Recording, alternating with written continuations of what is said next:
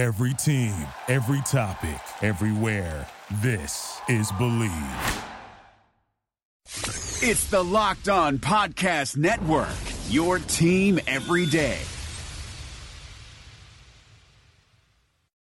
It's the Locked On Podcast Network, your team every day.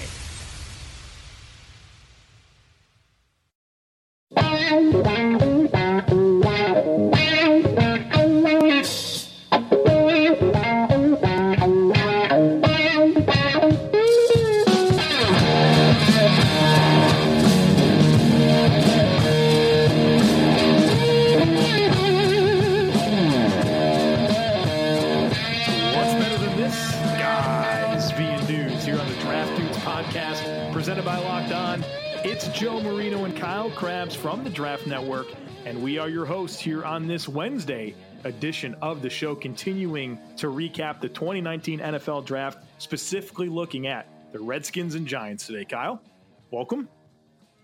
Thank you. I think fans have a certain expectation of what they're going to get on this episode because of my standoff with Giants Twitter, but I think they'll be disappointed, relatively speaking, because I look at these two draft classes combined, Joe. These two teams combined brought home 9 of my top 100 players. So really? It's good. Some pretty fair representation across the board as far as the talent that these teams were able to acquire. From a general perspective, and this comes from experience, having been the fan of a team that took a quarterback that many people disagreed with high in the draft last year, fans don't want to hear negativity about their top 10 quarterback. They just don't want to, whether it's warranted or not, whether it comes from an informed background, a well-researched opinion.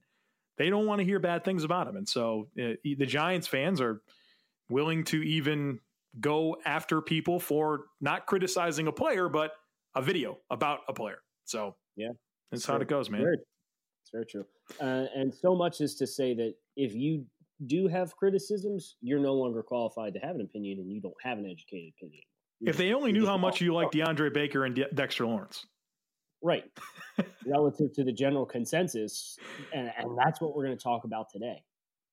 This class as a whole, Joe. Should we start with the Giants? We should, because I'm looking further down this list. I know you like Julian Love too, so there's a lot of good picks here from you, except for your disagreements here with obviously Daniel Jones, which is an opinion shared by most, to be honest with you. Right. So let's not act like I'm reinventing the wheel here by picking Jones at 6. I'm going to gloss over Daniel Jones. I'm sure we'll get an excuse to talk about him, but I do want to talk about their other 2 first-round picks, Dexter Lawrence at 17 and DeAndre Baker at 30. I had Dexter Lawrence 37th on my board, but with that said, I appreciate the fact that a team saw what he can be, because I think we're only getting glimpses of what Dexter Lawrence can be as a football player. I want to see him cut a little bit of weight. Yeah. There's no reason for him to play at 340 pounds.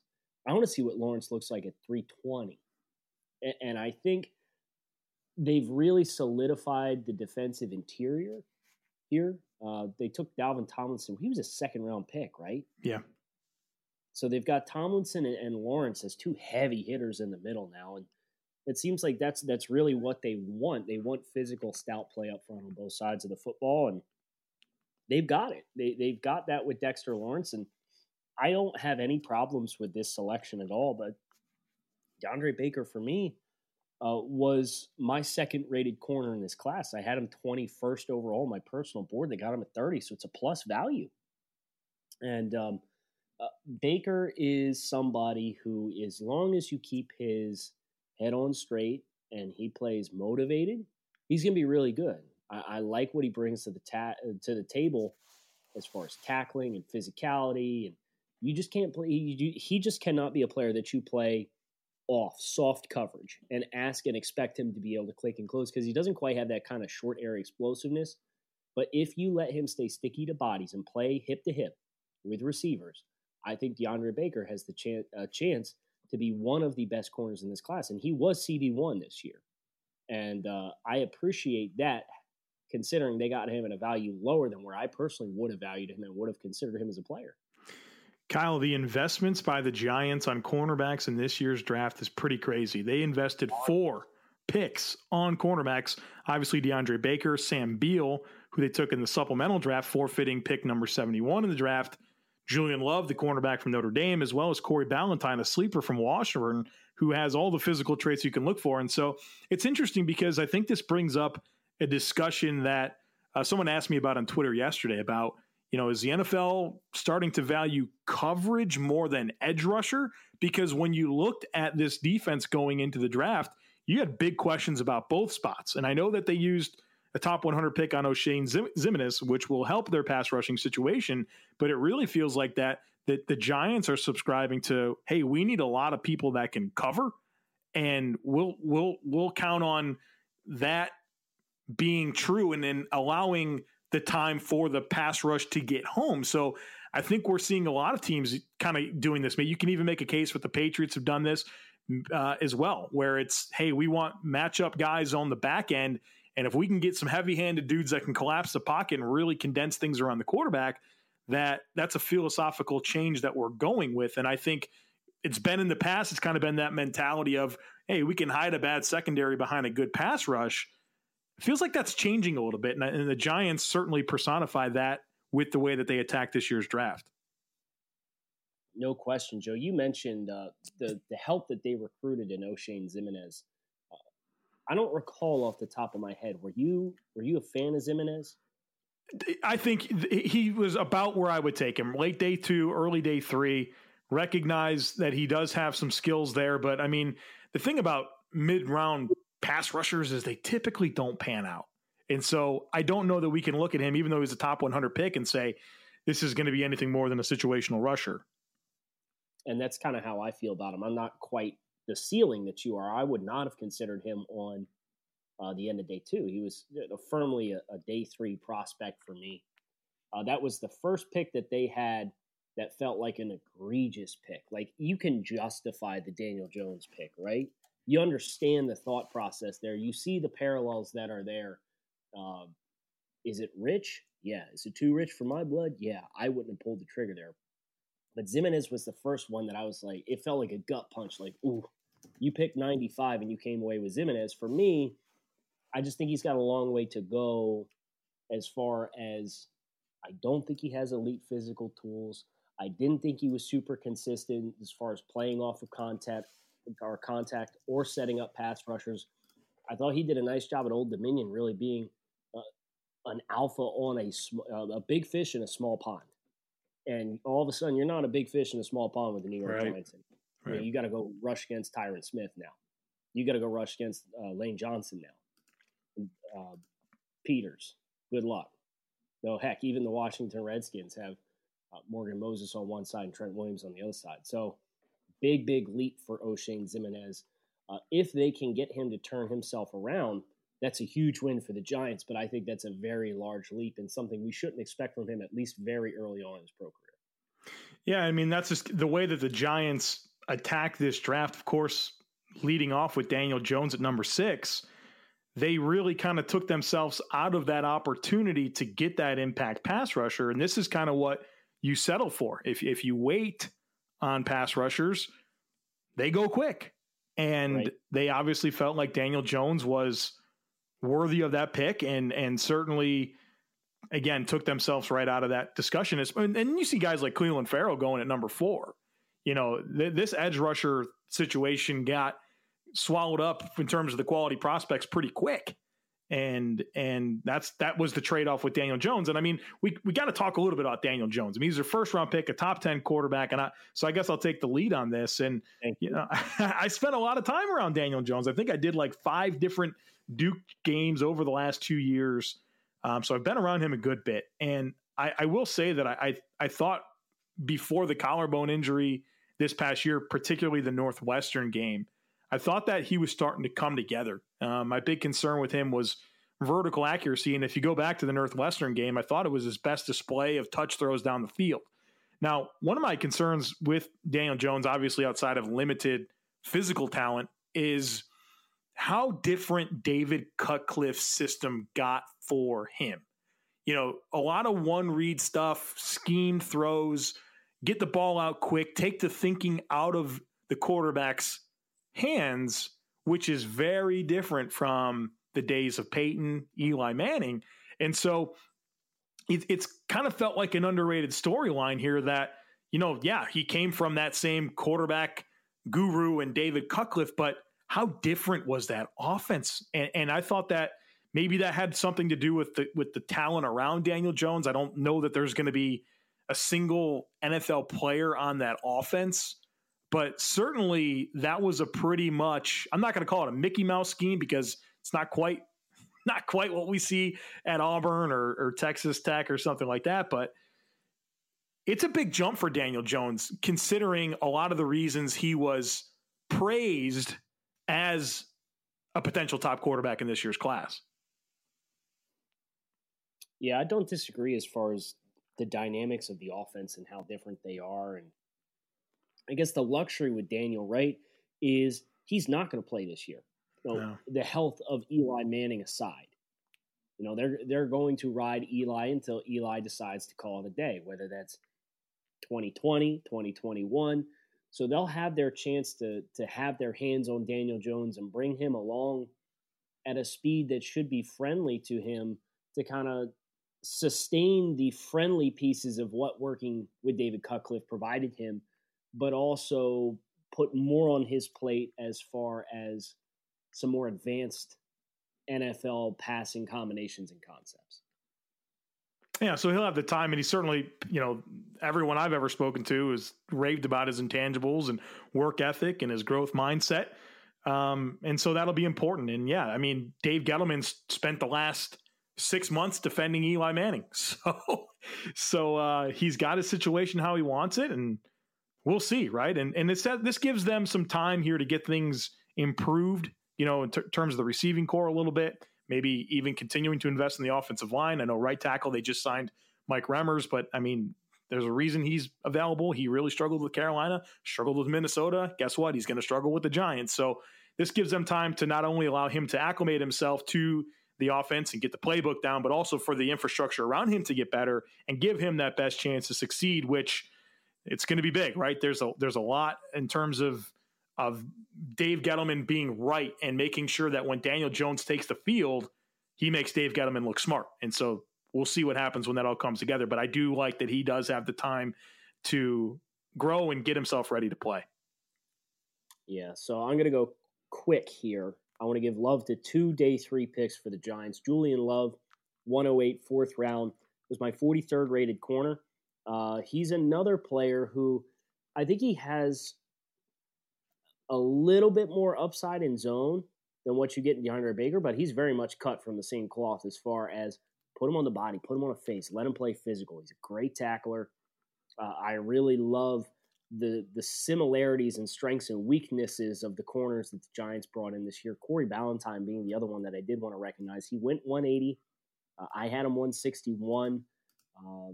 And Ballantyne is just a world of potential. He's super aggressive. We talk about big fish in small ponds.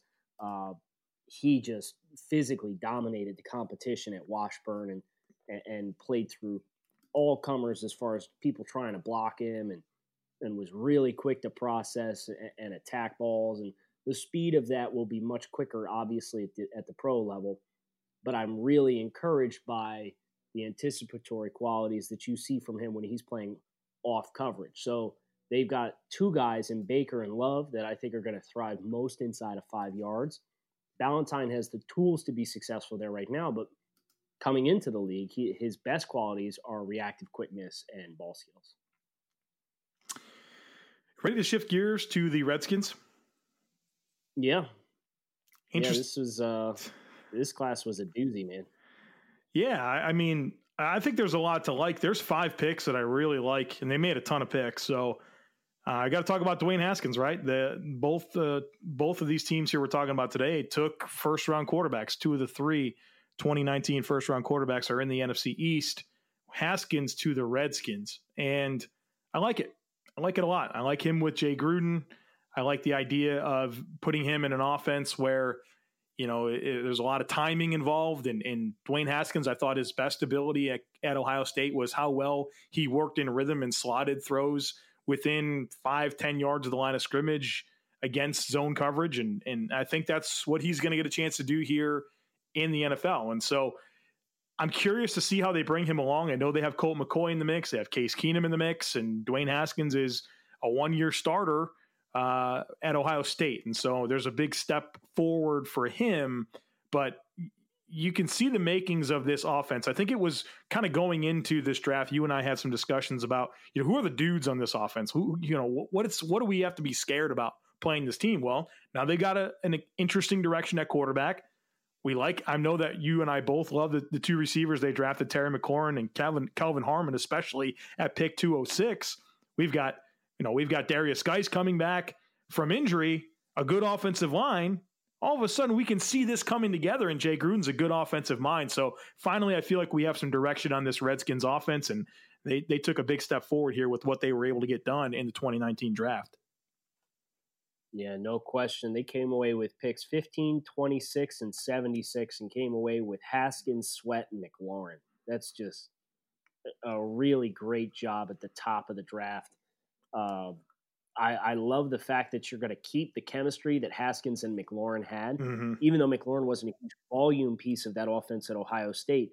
Those guys know each other pretty well. And McLaurin, I think, will have the opportunity to run some more diverse routes than what he got at Ohio State. But with that said, McLaurin, despite the fact that he's got some deep potential, I really like him in this Washington passing offense where he's going to be able to hopefully catch a lot of these strides from Haskins inside of 10, 15 yards in stride, and then use his speed and kind of capitalize as a run after the catch type guy.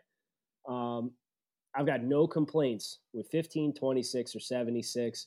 The fourth round was a little weird for Washington, right? There are 2 picks in the fourth, Bryce Love and Wes Martin from Indiana. Wes Martin was one of the select few guys that I was vaguely familiar with, but did not bother doing an actual write-up assessment on. But the Bryce Love pick, especially, I get why, because he's speed, right? You can't coach speed. You want explosive playmakers. And I suppose because I don't trust Bryce Love from a vision perspective, pressing the line of scrimmage, it makes the most sense to put him in a gap power style rushing attack.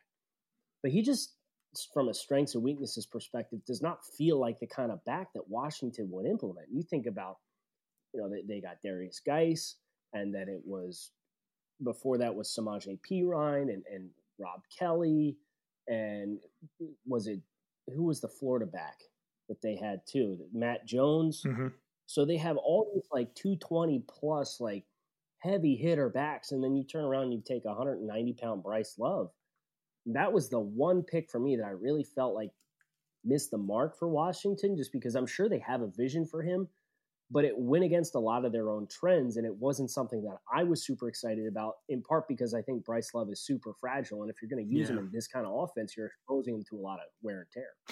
It just was early for me with Bryce Love, especially given his injury concerns, because you can get behind him as a space player, right? Kind of a gadget player, if you will, and at least a complimentary piece, but I think you get that in Chris Thompson. But now you got like 2 of the most injured dudes in the world in Chris Thompson and Bryce Love trying to fit a role that has value to your offense to give you a different dynamic. Like you said, that their backs are kind of a certain style. And well, when you're trying to break the mold and give a change of pace and get a little bit more elusive and dynamic, well, you kind of need guys that are available. And so they didn't really do that with Bryce Love or obviously Chris Thompson and his concerns. I really like this Jimmy Moreland pick in the 7th round, man. What a fun football player. Yes. Super competitive.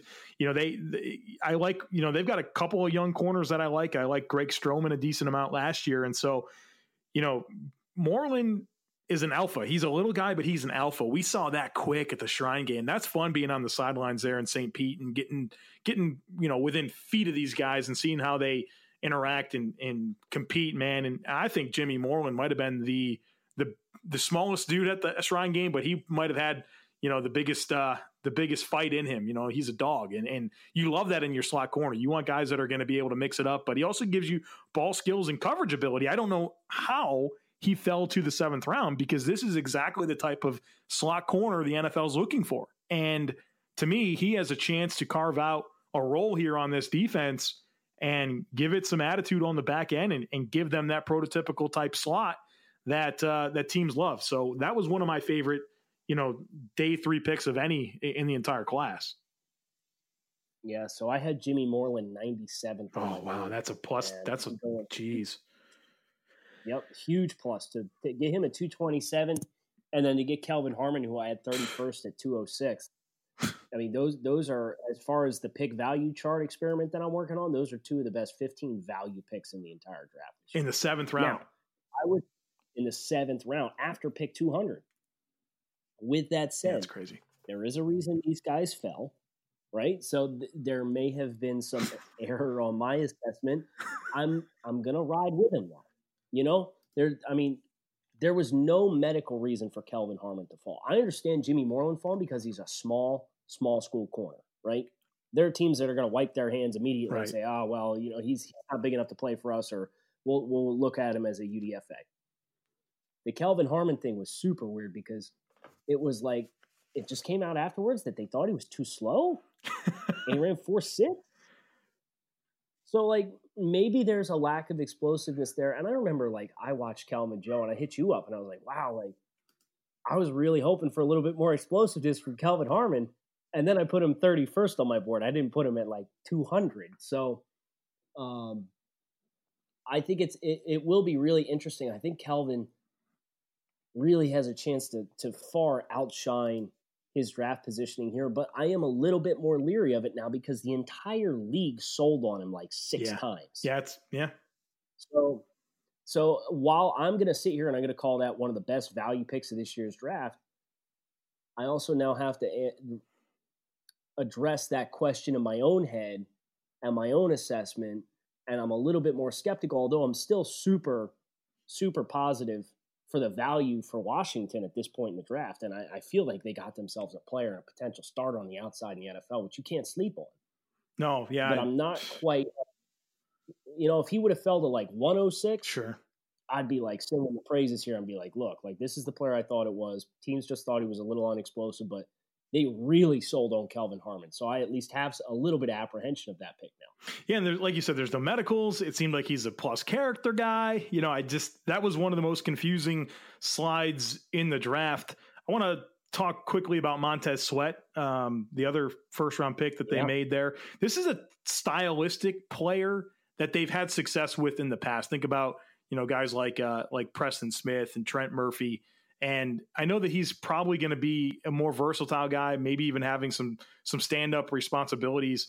But I like that there's been a path to success for a player like Sweat, and that he goes to a situation where we've seen that happen. And so I had some concerns with Sweat in terms of just lack of real flexibility that you're looking for from an edge rusher, and looking for some more in terms of his pass rush variety. But I think this is the right team to maximize what he can be, and getting him, towards the end of the first round seemed like good value, because up until probably the few days before the draft, this was a guy that people talked about in the top 10. Yeah. By and large, great class for Washington, Joe. We have to rank these classes now. Yeah. Something we're assigned to doing. Yeah. So the division, the Dallas Cowboys, the Philadelphia Eagles, the New York Giants, and the Washington Redskins. Who would you put last out of this group? Dallas. I agree with you. And it's not even because they didn't have a first-round pick. So I know that sometimes it's like, oh, this team won the draft because they had 3 first-round picks. No, that's not what I'm thinking. I don't think that they made all their picks count as well as they could have. I think that's a really nice assessment of that, especially because you're going to have such a steep difference with Philly having 5 picks and Washington having 10 picks. It's not just the volume, it's what did you do and where did you acquire your talent. Yeah. So for me, I probably put New York 3rd, even though New York drafted more alike my rankings with 11 picks than what the Eagles did with 5. I look at the top of that draft, and I'm really excited about the trio that the Eagles brought in, as where the value of a top 10 pick netting you Daniel Jones for me hurts a little bit, even though I understand the thought process behind it. I would favor the Eagles class over the Giants class. I'm with you. I have the Giants third. I mean, I do like a lot of the players they drafted. I don't love your top 10 quarterback, and I wish that there was more done here to improve the right tackle situation. Would have liked to seen an earlier investment on an edge rusher. And, as much as I do like Dexter Lawrence, I feel like in Dalvin Tomlinson, in BJ Hill, they kind of have players like that. And I'm pretty lukewarm on DeAndre Baker, and they got other cornerbacks later in the draft. I just would have done it different. And I don't hate what they did. For me and my personal evaluation, which is what we're talking about, I would have done it differently, and that's why they're third for me in this division. So if we cheat, right, we know what the draft order ends up looking like. But if we cheat, how would your first 3 picks for the Giants go? That's interesting. I'd probably give him Josh Allen at 6. That's a name that I was thinking as well. Yep. Or even if they were married to Daniel Jones, they could have got Montez Sweat at 17. Sure. Yeah, I'm with you. So if you're absolutely married on getting Daniel Jones, I'd put him at 30 because I don't think he goes before that. I really don't. I don't see any threats to take Daniel Jones ahead of 30. I probably would have gone with Josh Allen, and then at 17, man, offensive tackle? Or Montez? No, because I'm taking Josh Allen at 6. I go Josh Allen at 6. One of these offensive tackles, whether it's Jawan Taylor, Cody Ford, Dalton Reisner, yep. I would have taken one of them at 17, and then I would have taken Daniel Jones at 30. So you get better at, literally the 3 premium positions in football: quarterback, edge rusher, and offensive tackle. You address those. You get better. Right. Yep. So. And then you still get Julian Love. Right. You still have that 3rd round pick at the end of the round. If you wanted O'Shane Ximines, you still could have got O'Shane Ximines. So that's probably how I would have tackled it. And then Washington, of course, for me would be my top draft class. But Washington was one of the best drafts in the league, in my opinion. Same here, and top 5 class. Eagles at number 2. The only reason the reason that they're number 2 is I don't know that Dillard helps them this year, which is okay. But I love the skill sets they got in those 2 weapons in Miles Sanders and J.J. Arcega-Whiteside, and the versatility that they offer and how they fit into Doug Peterson's system, where everyone needs to be able to kind of do everything. And I think they really fit and improves upon a deep pool of weapons for Carson Wentz in what I think is an important year for him. Well, never mind that they traded up and they still sustained both of their 2nd round picks. Yep, big. So that was a huge get for them as well. Huge get for you guys starting tomorrow. On Thursday, we're going to open up one more division this week. So come on back, hit subscribe, follow along with us as we put the final touches here on this 2019 NFL Draft with our reactions division by division. I'm Kyle Krabs at Grinding the Tape, signing off with Joe Marino at the Joe Marino on Twitter. Thanks as always for listening. We'll talk to you guys tomorrow. Thank you for listening to Believe. You can show support to your host by subscribing to the show and giving us a 5-star rating on your preferred platform. Check us out at Believe.com and search for BLEAV on YouTube.